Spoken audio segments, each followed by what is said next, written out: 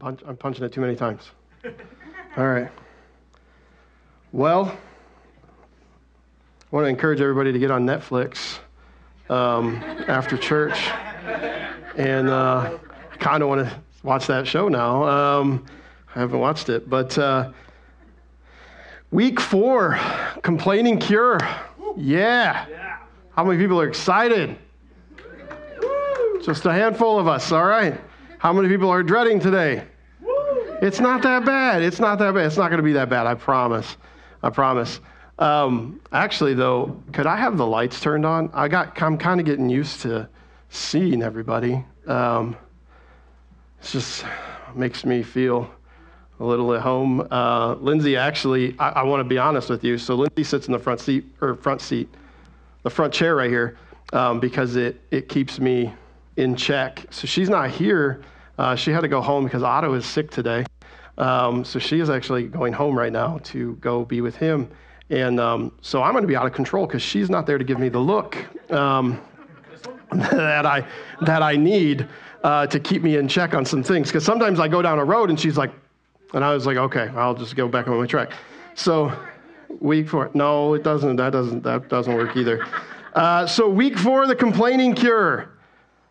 How many people have found that this week? How many people have experienced something this week or during this series that has made you check yourself on complaining? Yeah. I can tell you exactly. What got me this week was a phone call from school to let us know that somebody in Otto's class had tested positive for COVID, and then 5 minutes after getting off the phone, Otto spiked a fever, and I was like, "Here we go." And they did inform us, though, since I'm in my 90-day window, I don't have to quarantine. So that is why I'm here today. But Otto is doing well. He had a fever for about a day. And then Otto, how are you? I'm good. I'm like, he's been staying in his room. And he's like, can I come out of my room now? And I'm like, nope, not until Wednesday. And he was like, okay, can I play video games? And I'm like, sure. But how many people know that sometimes with your kids, when things happen to them, it's easy for you to complain? And the teachers were very apologetic, not that it was their fault. And we were like, no, it's fine. We're good. Now we're all good. So, but yeah, it's easy to complain. Just last night, I found myself complaining. If there is a team that you want to lose this year, please let me know, because I will root for them and they will lose regardless of how well they're supposed to do, because I chose the Packers to be my team this year since I don't really... Now, come on. Why does everybody... We're in northern Michigan. We are closer to the Packers than we are Detroit, okay? That's not wrong. That's pretty true. So they're supposed to do well, and I chose to root for them last night. And I'm sorry, because they lost by 3. So there's a team you want to lose, just let me know, and I'm going to be a diehard fan for them until they lose. Stop it. So if you guys don't want to see Tom Brady in the Super Bowl, let me know. Yes. I will root for him. Watch, he's going to actually end up winning all the way. Now that I've said that. But let's get back to the complaining cure, because I will complain. The question today is, what do we do about complaining, right? Has anybody found yourself in the last 4 weeks asking yourself, okay, I'm hearing all of this stuff, but what do I do? Anybody? How about the question of how do we stop partnering with the enemy and building the strongholds in our minds? Did anybody ever ask yourself that question? Right? Can we tear down the strongholds that have already been established? Anybody ask that question? How many people know that having a stronghold in your mind can feel like it is absolutely something that you will never tear down? Right? You go through things, there's this repetitive thing that you continuously think, and you feel like this is just who I am. This is how it's always going to be, right? How about this one? Can we stop the cycle of complaining, criticizing, and arguing? Anybody ask that question? I've asked that question every week, because something inevitably happens in my home that makes one or all of us become critical, or start to complain or even start to argue, right?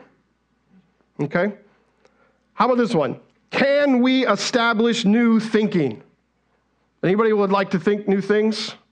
Have a new, a renewed way of thinking? In Jesus' word in Matthew, or in Jesus' words in Matthew 19, verse 26, he says this. Jesus looked at them and said, with man, this is impossible, but with God, all things are possible. How many people have ever tried to change something in your life, but you left God out of it? Were you successful? Right? This is one of the first fasts that I honestly can tell you. I looked at my wife and I said, Lindsay, I know this fast is over today, but I think I'm going to keep eating this way because I feel good. It could be the fact that I can't taste still. And I don't know what I'm putting in my mouth, but I'm eating things that are green, and I've never done that before, right? I'm eating this thing called guacamole. Guacamole. I hate guacamole, but for some reason, I'm like, this is good, right? I'm eating a thing called hummus. It's good. I don't know what's wrong with me. Something has happened. But I looked at Lindsay and I said, I think I might keep eating like this. I feel really good. And she's like, good, because I love this stuff. And I was like, I know. I'm just like you now, right? And she's happy about that. She's trying to get me to do this for a long time. But here's the thing. It is impossible to do things on your own without God's help. It's impossible to change your mindset and your stinking thinking if you're not willing to let God help you change. Right? Okay, only a handful of you. I'm a little concerned now. You can't change your mindset and your thought process and your complaining issues and your criticizing issues if you're not willing to let God be God. That's the reality of this thing, is I can tell you all the great things that I have read in a book. I can share with you Bible verses that back up what I'm saying, but until you actually make the decision to change and allow God to be the one to change you, it's not going to happen, right? And that's where we're at today. The Greek translation for the word everything means both individually and collectively, each, every, any, all, the whole, everyone, all things, everything.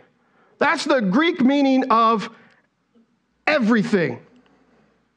Well, how many times do we say everything, but we really don't mean everything? Where we say, God, you can have it all, but we don't really mean have it all, right?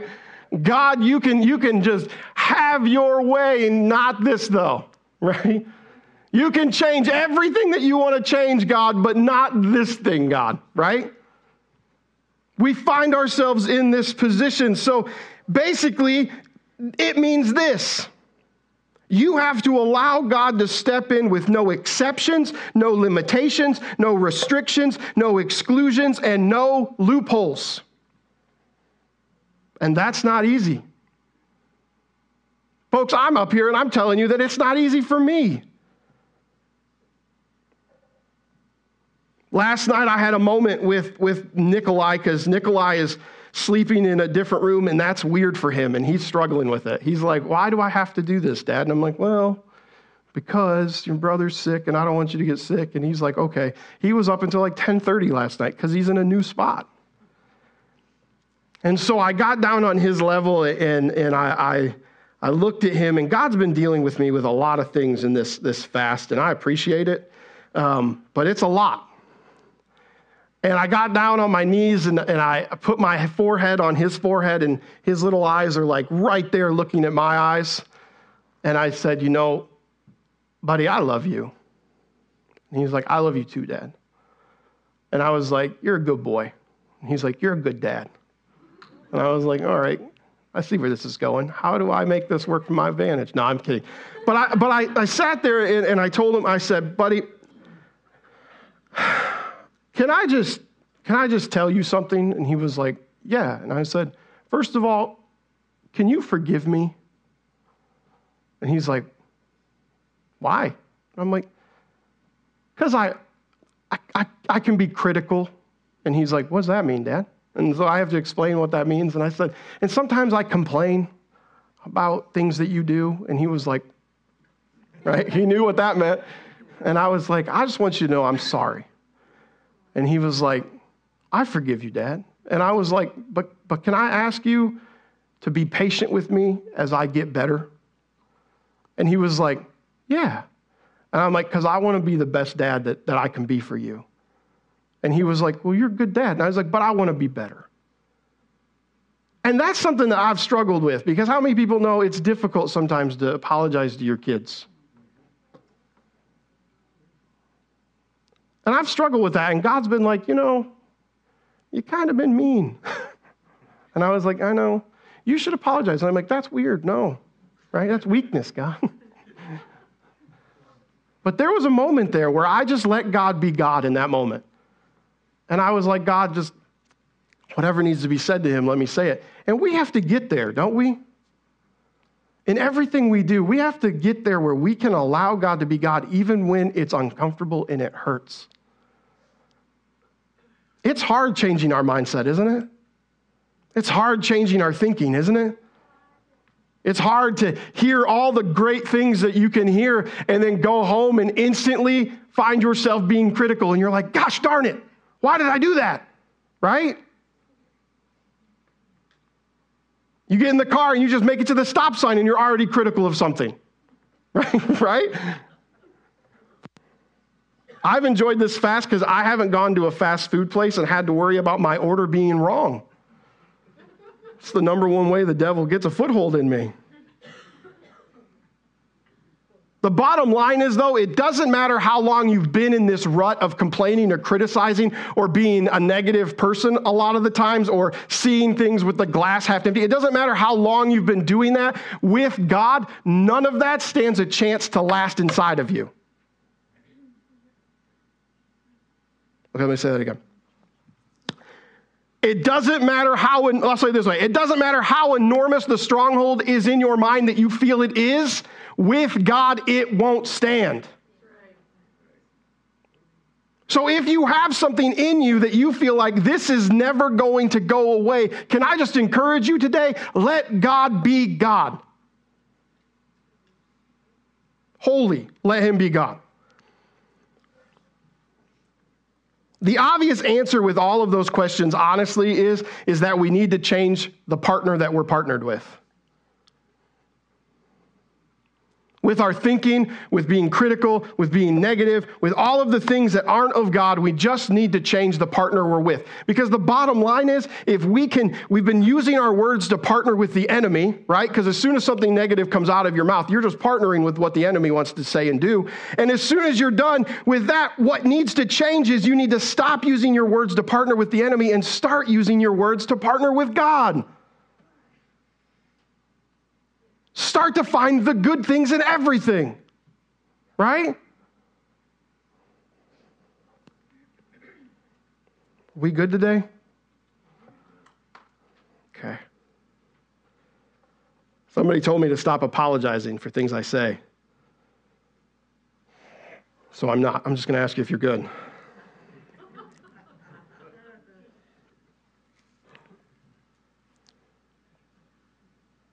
In church, we talk about being humble a lot, don't we? You hear it often. Humble yourselves before the Lord. We sing about being humble, But it's not easy to be humble, is it? It's not easy to come before God humbly, always. And that's the first part of unlocking this change is humbling ourselves before God. And what that simply means today is this: admitting to him openly that he has not been the center of your thoughts.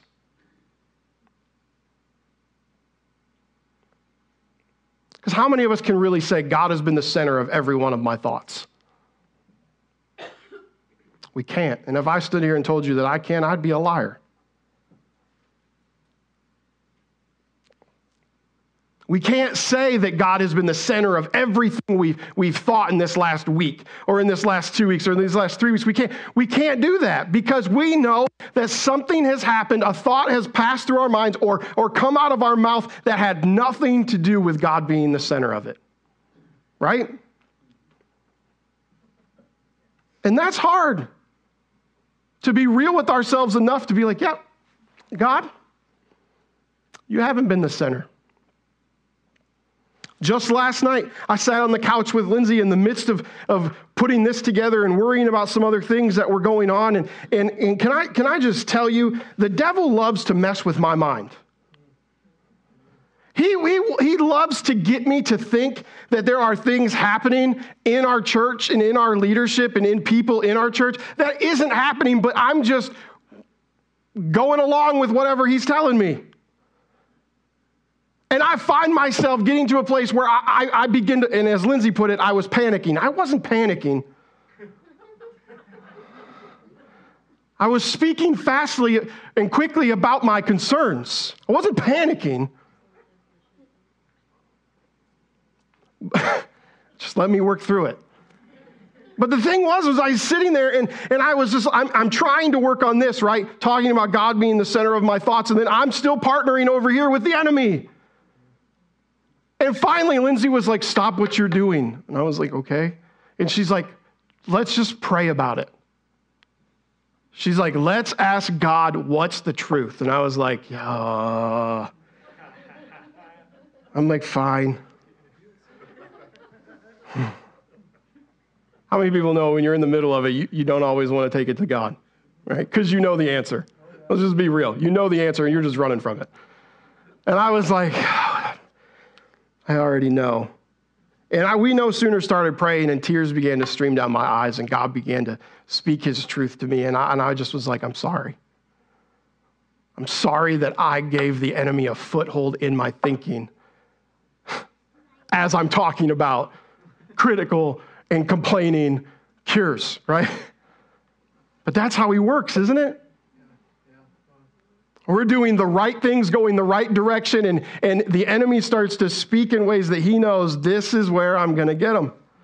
This is where I'm going to drop the footholds.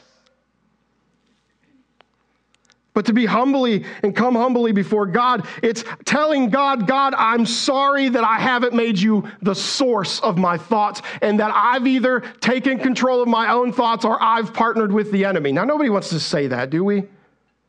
Nobody ever wants to say, I have partnered with the devil. But that's the truth. If you're speaking things that aren't of God, you are partnering with the enemy. Correct? Okay.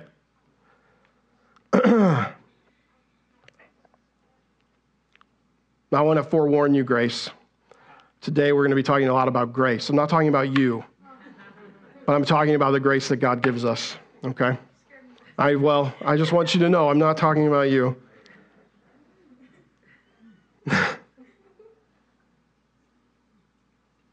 When we humble ourselves, though, before God, we can trust that Jesus is going to bring us the grace that we've been promised through his death. In James 4, 6, and 7, it says, but he gives us more grace. That's why scriptures say, God opposes the proud, but shows favor to the humble. Submit yourselves then to God. Resist the devil, and he will flee from you. Why do we have grace? Why do we get grace? How many people feel like you abuse grace? That's why I said I'm not talking about you. Ron will come up over these chairs and put a whooping on you, Jake. I never had to worry about this when we didn't have a grace that came to our church. We could openly talk about grace and it wasn't weird. We still can. We can, right. It's not weird. Now, Ron, I didn't say that. Scott did. Now, here's the thing, though. It's easy to feel like we overuse the grace that God gives us, doesn't it? Where we mess up and we feel like, man, God, I don't deserve you being this good to me. God, I don't deserve all the grace that you give me. You mess up and you know you shouldn't have done it, but you did it anyways. And then right after you did it, you were like, ah. And then you're like, but you still love me, you know? Like, that feels weird, doesn't it? Something that we were given and we didn't do anything to deserve it. That's what it was when Jesus came and died on the cross for us, wasn't it? He brought us a grace. He adopted us as sons and daughters in that moment. He gave us this we're now princes and princesses, right? Our Father is the King who sits on the throne, right? And it's something we don't deserve. But he gives it to us freely, right? And he doesn't just give it to us freely, he gives it to us in abundance, right? And he doesn't give us what we need or in the abundance right now. After he gives us the abundance, he just continues to give it to us to the point where we can be drowning in his grace. And then we sit there and we're like, I don't deserve this.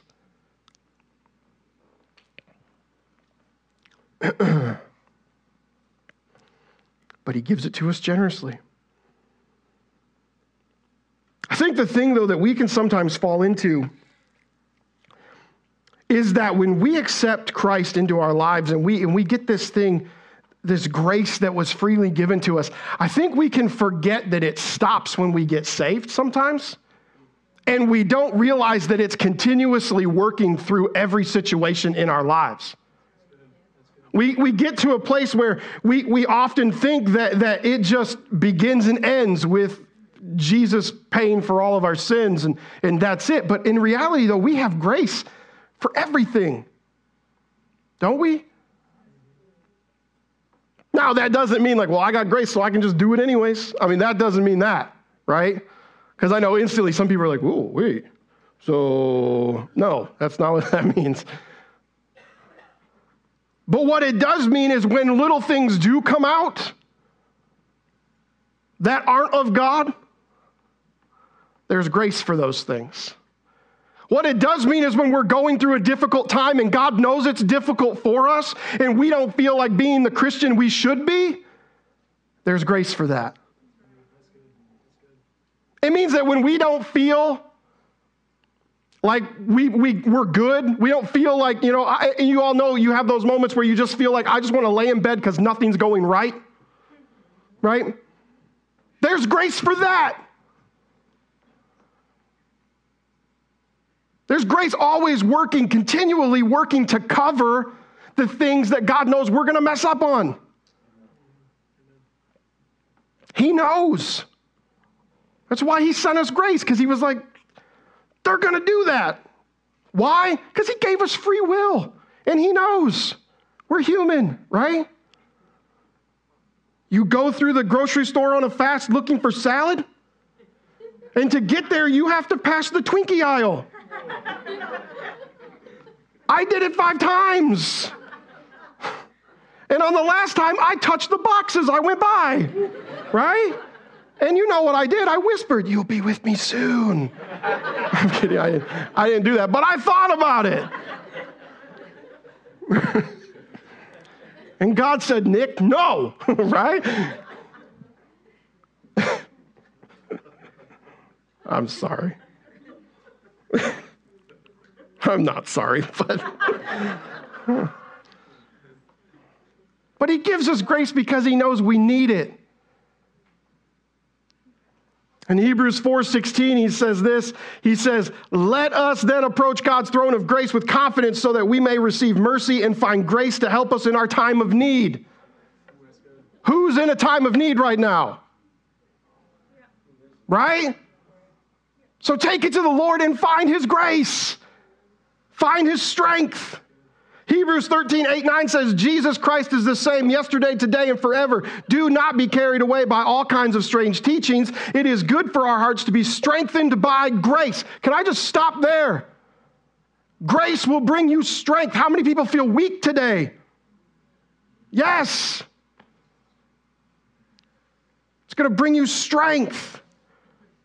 And then it goes on to say, not by eating ceremonial foods. That's a horrible thing to say right at the end of the fast. Which of no benefit to those who do so. Right? We think to ourselves, man, if I could just have more protein in my life, I'd have more strength. No! Real strength that will last will come from the Lord. Amen. That's good. That's good. Right? I know we're all about our physiques. You know? We want to look right. We want to do well. It's a new year, right? How many people are using the fast to kick off your diet? Let's be honest. Thank you, Josh, for being honest. Pray for him. There's no spiritual value, apparently, in the last 21 days of what he's done. Yeah, hey, we got an inflatable baptism tub. We can get another one. But here's the thing, though. I love you, Josh, and you know it. If you don't know my relationship with Josh, he's like my third son. Forgot I have two. But here's the thing, though. We can all get into this place, though, where we feel like I just need this, something physically tangible in our lives, and in our reality, all we need is God. Right? I could go into another area, but I'm not going to. 2 Timothy 2:1 says this, you then, my son, be strong in the grace that is in Christ Jesus. Man, the function of grace is to give us power. It's not for us to use so we feel good about what we just did. It's to give us power.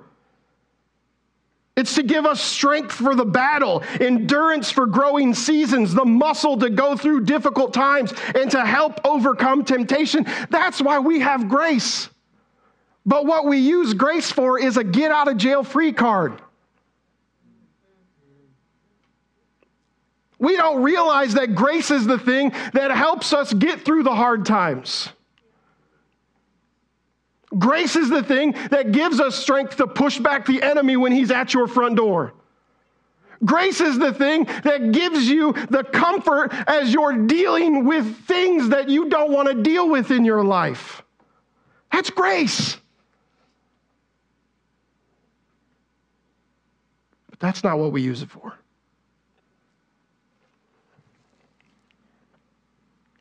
Grace is the power to live differently every day. Think about that. Grace is what gives you the power to be different every day. To get you to look different than the person next to you that doesn't have grace.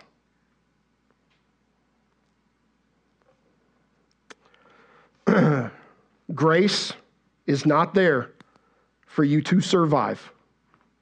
Grace is there for you to thrive. Grace is not there just so you can make it. Grace is there so you can get to the destination he has for you. Amen? Man, I'm making good time. I could preach next week's message after this one, I think.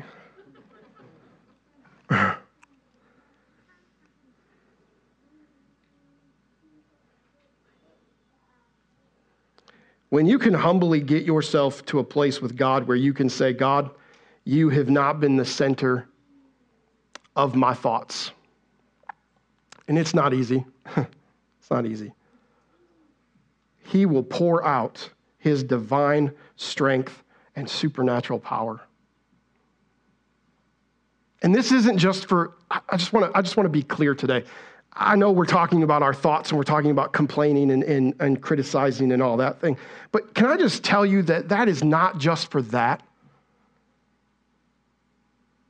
If you've got something going on in your life that you need breakthrough for, all you have to do is humbly go before the Lord and start to tell him the things that he needs to hear. Like, you have not been the center of my thoughts. He already knows that. Why do we hide it from him if he already knows? God, you've not been the center of my life. He already knows, right? Because he's just sitting there waiting for you to go, You haven't been the center of my life. And he's like, I know. I've just been waiting here to hear you say that. Right? Because God is not a God that forces us to do things. Amen. Come on. He's asked some of us to pray for people, and we haven't done it. Amen? Because we're scared. That's a free choice. If he wasn't a God that gave us the free will, he would just be like, go pray for them now. And then you'd be skidding on your feet heading towards the person. Right? That would look weird. But that would be what a forceful God would do. Right? We have the free will to choose, and that's why he stands there and waits for us and just says, I know. I just need you to get to the realization of, you know what I know that you know that I know. Right? He already knows. We just have to arrive there too so we know. Right? I purposely said all of that. It doesn't make sense. Don't try to figure it out, because it doesn't, just so you know.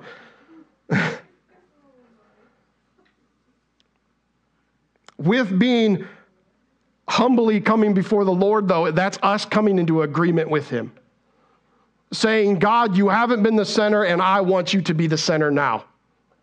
Right?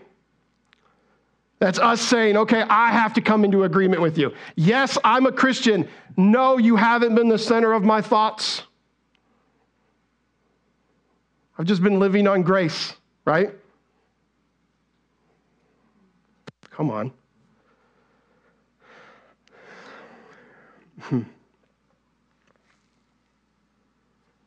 When we do this, he becomes our power source that fuels our thoughts. See, because our thoughts can go from being negative to being full of thankfulness. Our thoughts can go from being critical to being thoughts of praise. Setting our minds ablaze with gratitude and joy as we tear down the enemy's fortress of negativity and we start to pour in the new fortress in our minds of joy that God gives us, right? The beauty of it all is that when we begin to place God at the center of an area, the enemy has to immediately evacuate that area.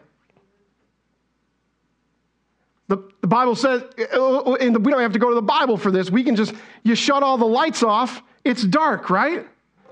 You turn all the lights back on, where's the darkness? It's gone, right? So if you partner with God and say, God, you have not been the center of my thoughts, and today I give you free will in my thoughts.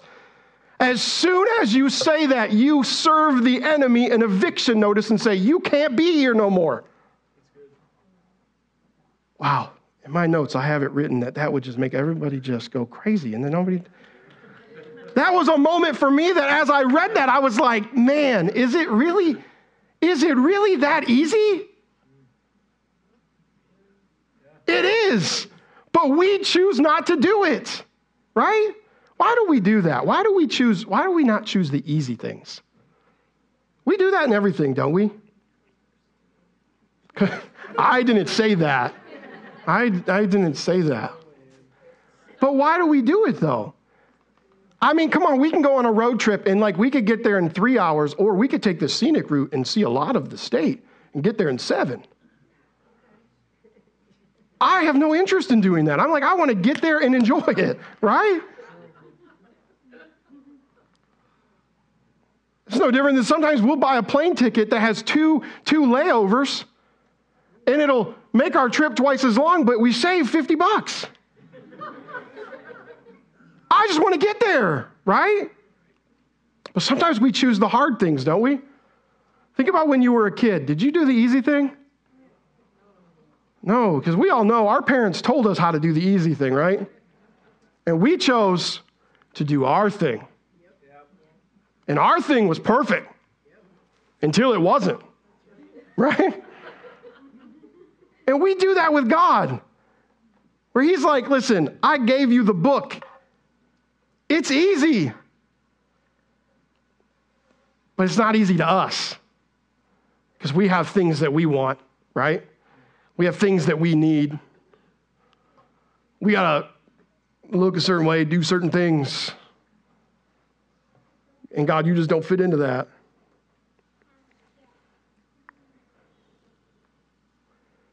The next thing we have to do after we humbly come before God is we have to surrender and submit.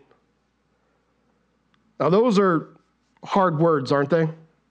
Scary words. Surrender and submit. In the world, that is not any words that they want you to use. Right? You don't want to submit, right?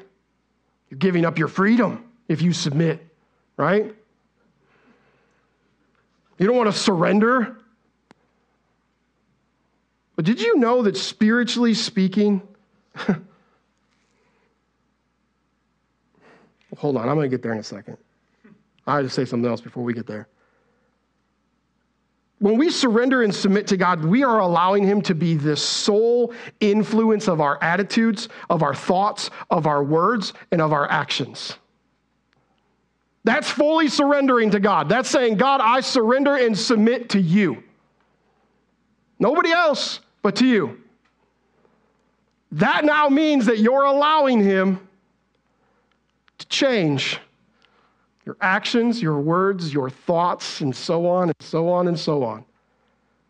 Does anybody think that's scary? Okay, yeah. I got one. He's like, hey, he just wants somebody to raise his hand. I'm going to help him out. I appreciate that. That's scary, though, isn't it? Because we think to ourselves, we're going to lose ourselves then. I'm not going to fit into my social class that I'm in. I'm probably going to lose some friends. Do adults we still think that, don't we? I'm going to lose my friends that I've had for 30 years.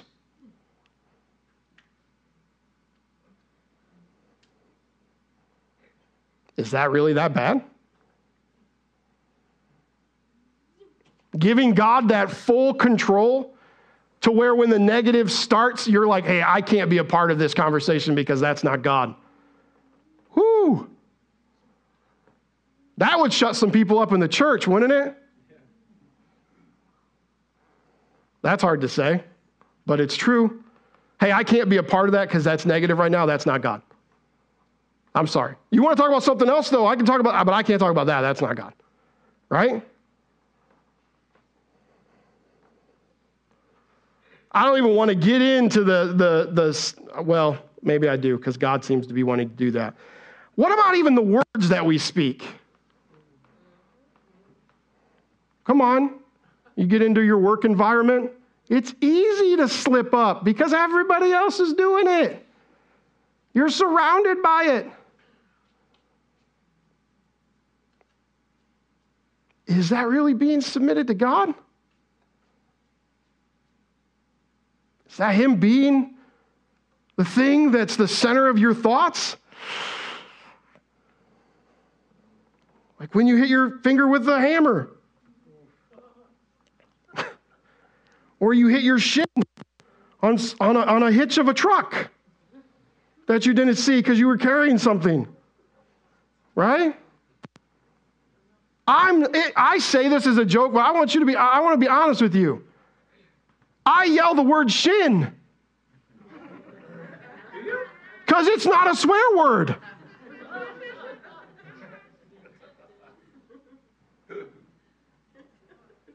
What did somebody just say? The attempt was? Is that? Critical spirit. Oh, man.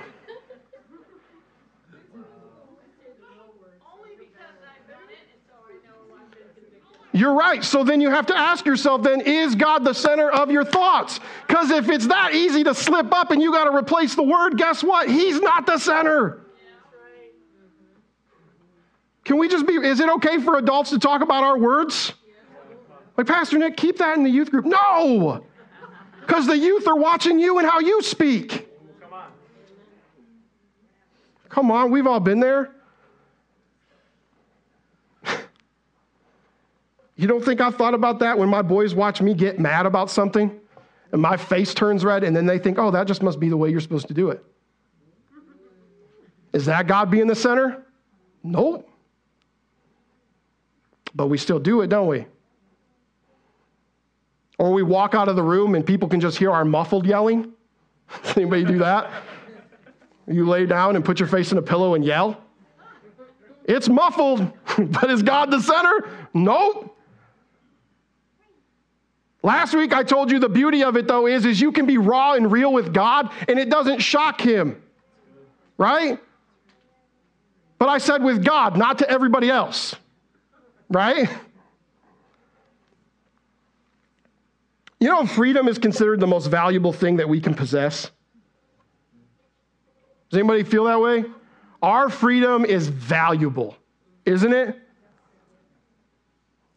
You start talking about shutting down a church and you watch some people get just straight up mad because that's a freedom, isn't it? Did you know that wars have been waged for freedom? Declarations have been written for freedom. Freedom is a beautiful thing. Governments have been overthrown for the sake of freedom, haven't they? Freedom. But the world says that surrender and submission indicates a loss of power, doesn't it? A loss of position, a loss of control, a loss of rights, a loss of privileges, a loss of that freedom that we hold that value on. That's what the world says if you submit and surrender, that you're giving up those things.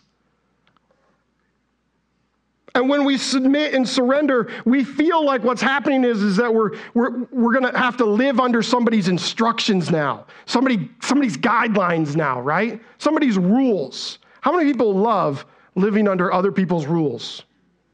Teenagers just leave. You probably raise your hand for that one, right? We hate that, don't we? Our human nature is like, I'm not gonna do that, right? If you think you don't, let's go all the way back to the first time they told us we had to wear masks everywhere. It was so long ago. Remember back in the old days when we didn't know what a mask was unless we were painting, right? Or yeah, only doctors wore masks. But think about that. How many people, you don't have to raise your hand, just be convicted. How many people are like, I ain't doing that? Right? All the people are like, I'm raising my hand, forget that. I was one of them, I'm going to claim it. Right? I don't want rules. I don't want regulations. And what happens, though, is we start to view God like that. If we let God be the center, I have to live under his rules. No. But you got to live under his will for your life. He wants you to be different. He wants you to change. He wants to be able to have people tell the difference between you and somebody who doesn't know him.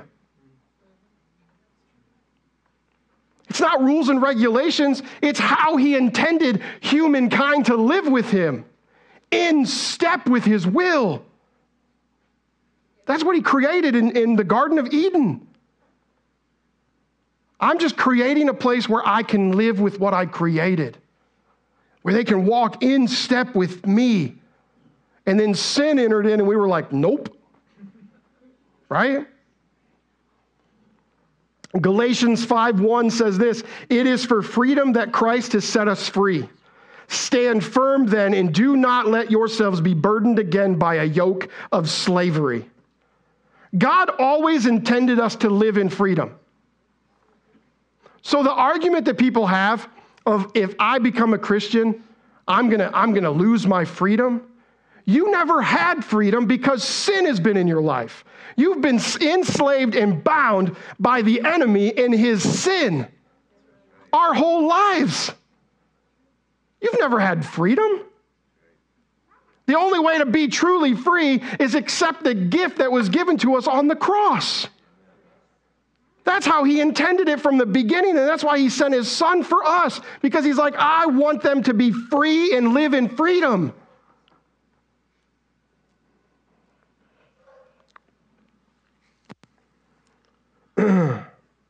Philippians 2:14 says, do everything without grumbling or arguing. We've already talked about that verse.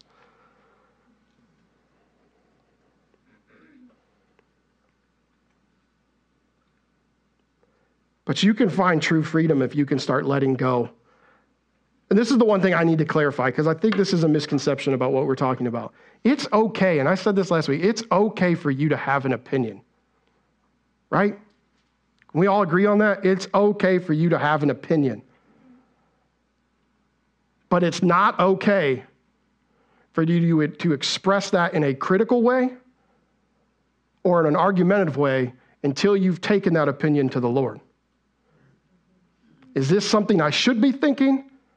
Or is this something I just need to let go? Right?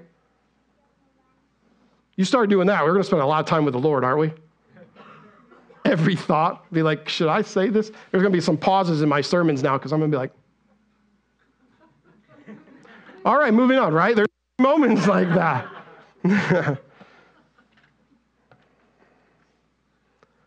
The most powerful form of warfare that we can give the enemy right now is surrender to the greatest weapon in our arsenal, and that's God.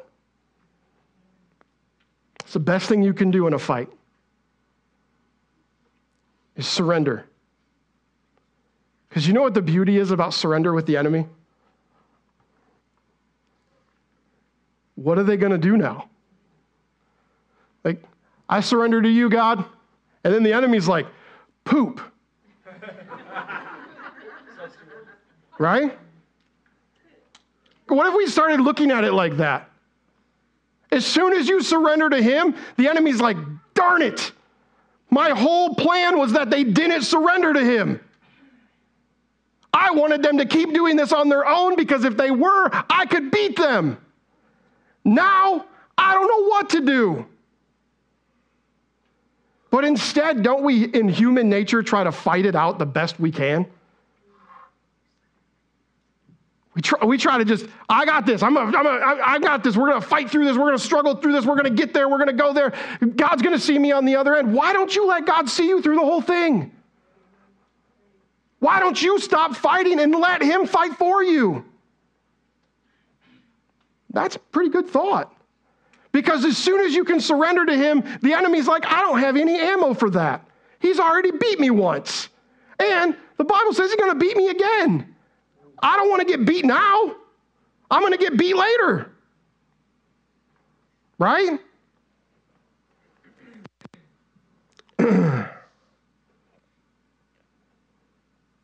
When we submit to God certain areas of our lives, the enemy loses all influence in that area.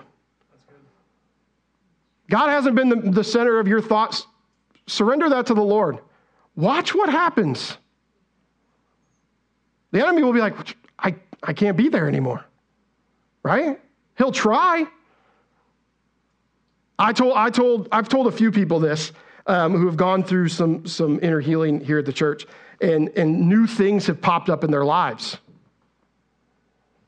The things that they got prayer for, if you don't believe me, I can point you in the right direction of who you could talk to. The thing that they went to prayer for is gone, right? Removed, because they surrendered it to God. But then what happened was there's a new thing, right? Because it's an onion. Ogres are like onions. And the way the enemy has fought us for years is like an onion. You rip one off, you got to deal with another one. You rip one off, you got to deal with another one. You rip one off, you got to deal with another one, right? But the more and more we surrender to God and give God those areas that we see those symptoms in, the easier and easier it gets to let him have control of those areas. Right? The easier it is for you to be like, I surrender, God, because I ain't going to fight this battle. I'm not even going to waste a thought on this battle because you got this and not me. That's truth. I've watched it happen to the point where I'm like, you're a different person. This is weird. That's me saying that. Like, I'm like, this is weird. It's awesome, but it's weird. I'm so happy for you. Right?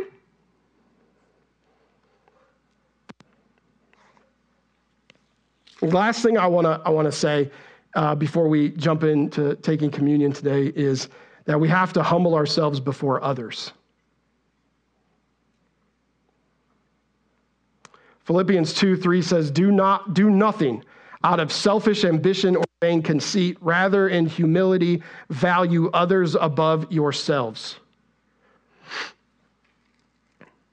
Did you know it's kingdom culture to think about others? To put others before you?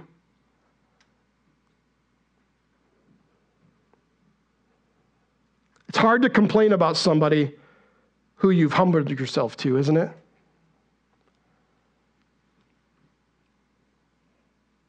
There's a pastor in my life that he was my pastor when I was a little, not a little, I've never been little, but when I was younger.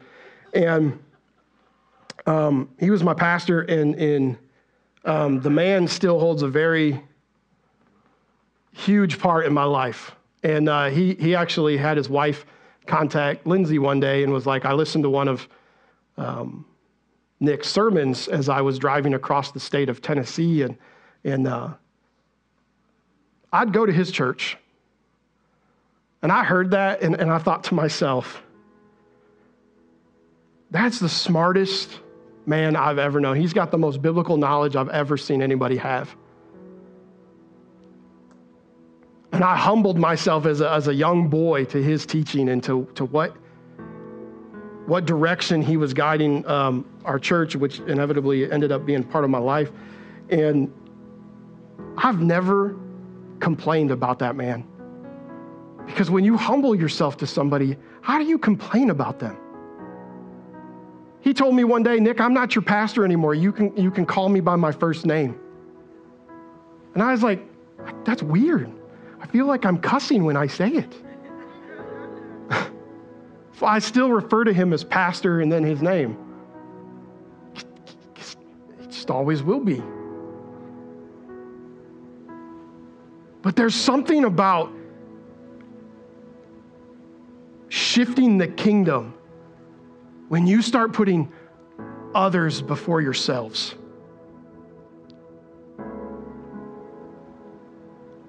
Well, Pastor, you don't understand because, I'm just going through a difficult time right now. No, I do understand. I do understand.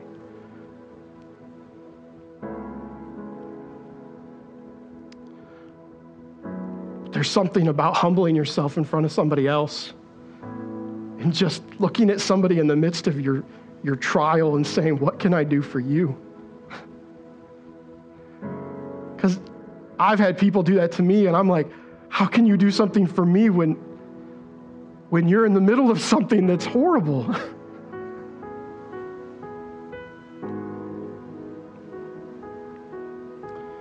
The Bible instructs us to love others and serve others, honor others, and bless others, putting them before ourselves. Isn't that what healthy churches should be doing? Is saying, I'm here for you. My stuff can wait.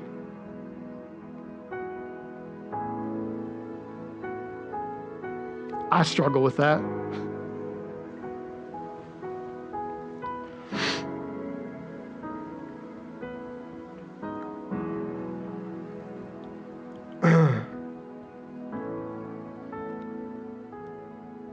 The whole goal of this series is to recognize that there's a stronghold in our minds that shouldn't be there.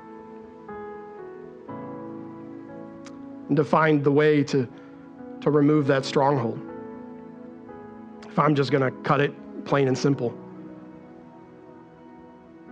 To not live and continue to live in negativity, and criticism, and complaining. To move to a place where we're so focused on God's thoughts and God's feelings, and we're looking at things through His lens, that we can begin to shift our mindsets, get Him on the center of our thoughts and in the center of our lives, and say, God, what do you want?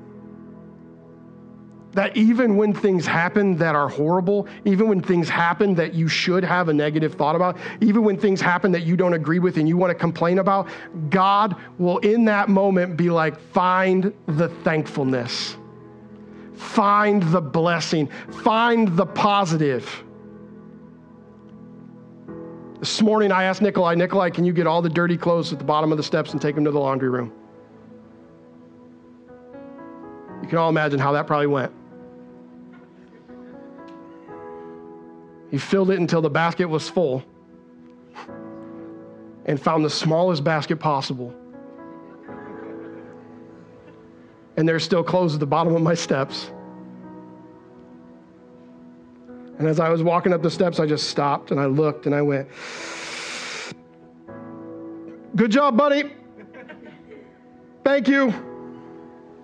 And I kept walking. I didn't even pick them up.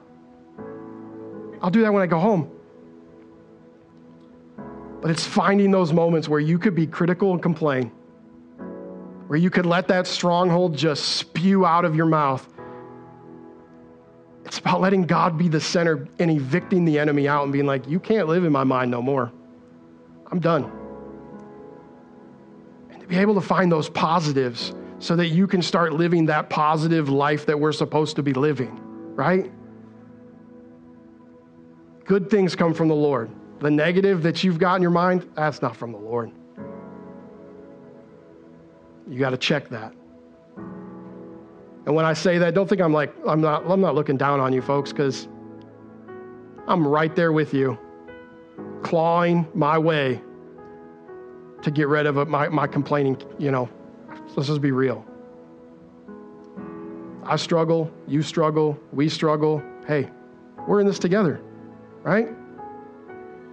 There'd be nothing more that I would love, and I'm going to say this, and I know somebody's going to do it right after church. It's probably going to be Jack. I would love it if we got to a place where in love we could look at somebody and be like, "Hey man, where's the positive though in that situation?" I'd love it if we got to a place where we were like, "Hey, that sounds like complaining. Where's the praise?" Right? Aren't we supposed to keep each other accountable? Not in an ugly way. Don't be that person. Don't be pointing finger man. Running around and be like, "You do it wrong, you do it wrong, you do it wrong." No. But in love, just be like, "Hey, I've been there. Where's the good in that thing though? Where's the positive in that thing?" Keeping people accountable. Hey, is God the center of your thoughts right now? That would be keeping people accountable for it, right? Instead of letting it fester and then become something. Because how many people know the longer you complain, it becomes something? I want to say this, Scott, because I never told you this. But it meant so much to me the day that you walked into my office and sat down across the desk from me.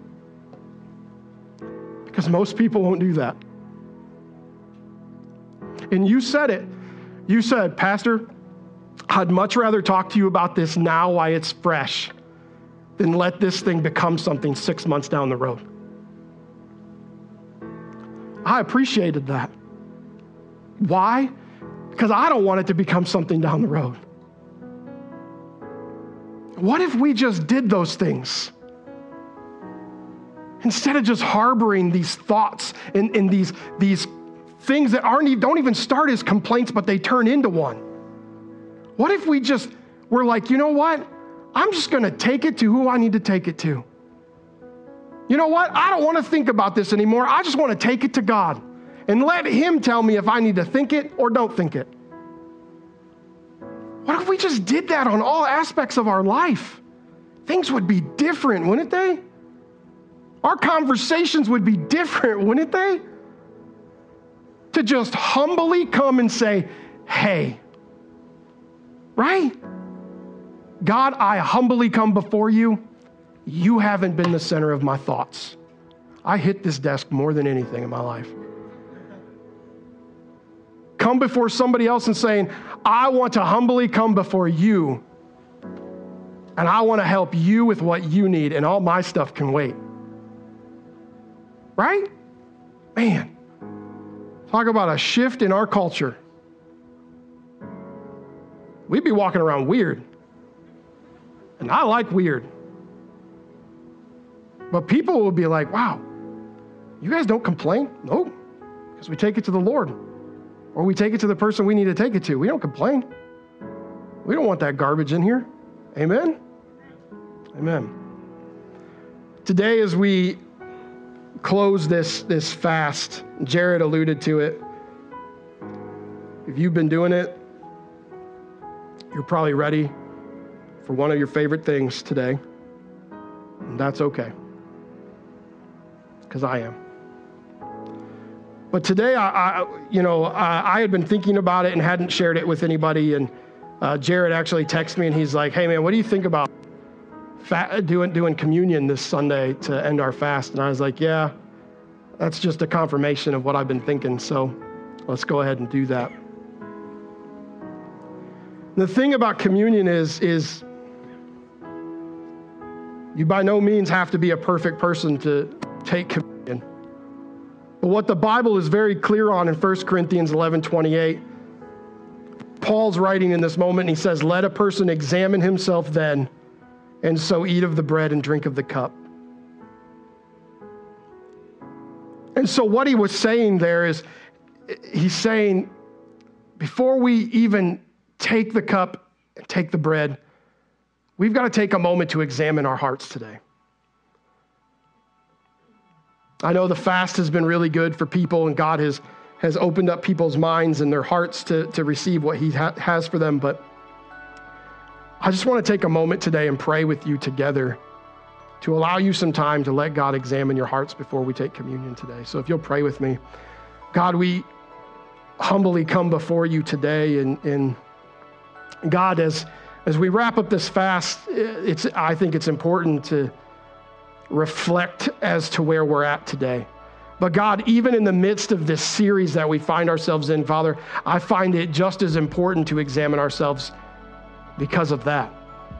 God, I ask today that you examine our hearts.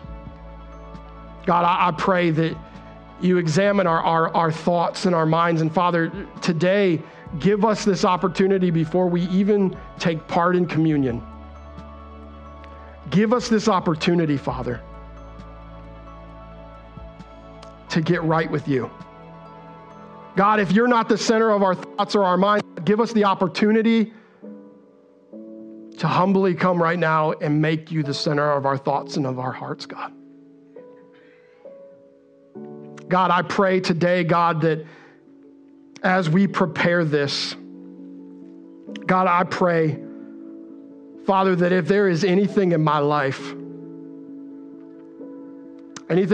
God, that is keeping me separated from you, anything in my life, God, that I've not dealt with and brought to your feet, Father, God, I pray today, God, that you forgive us, that you forgive me, God. God, I lay it down at your feet today, Father, and I am sorry that I have allowed it to come between me and you, Father. God, I pray that you be the center of my thoughts. I pray, God, that Father, before anything comes out of my mouth, Lord, that isn't pleasing to you, that you keep me in step with you, Father. God, I pray, Father, that you will give me a heart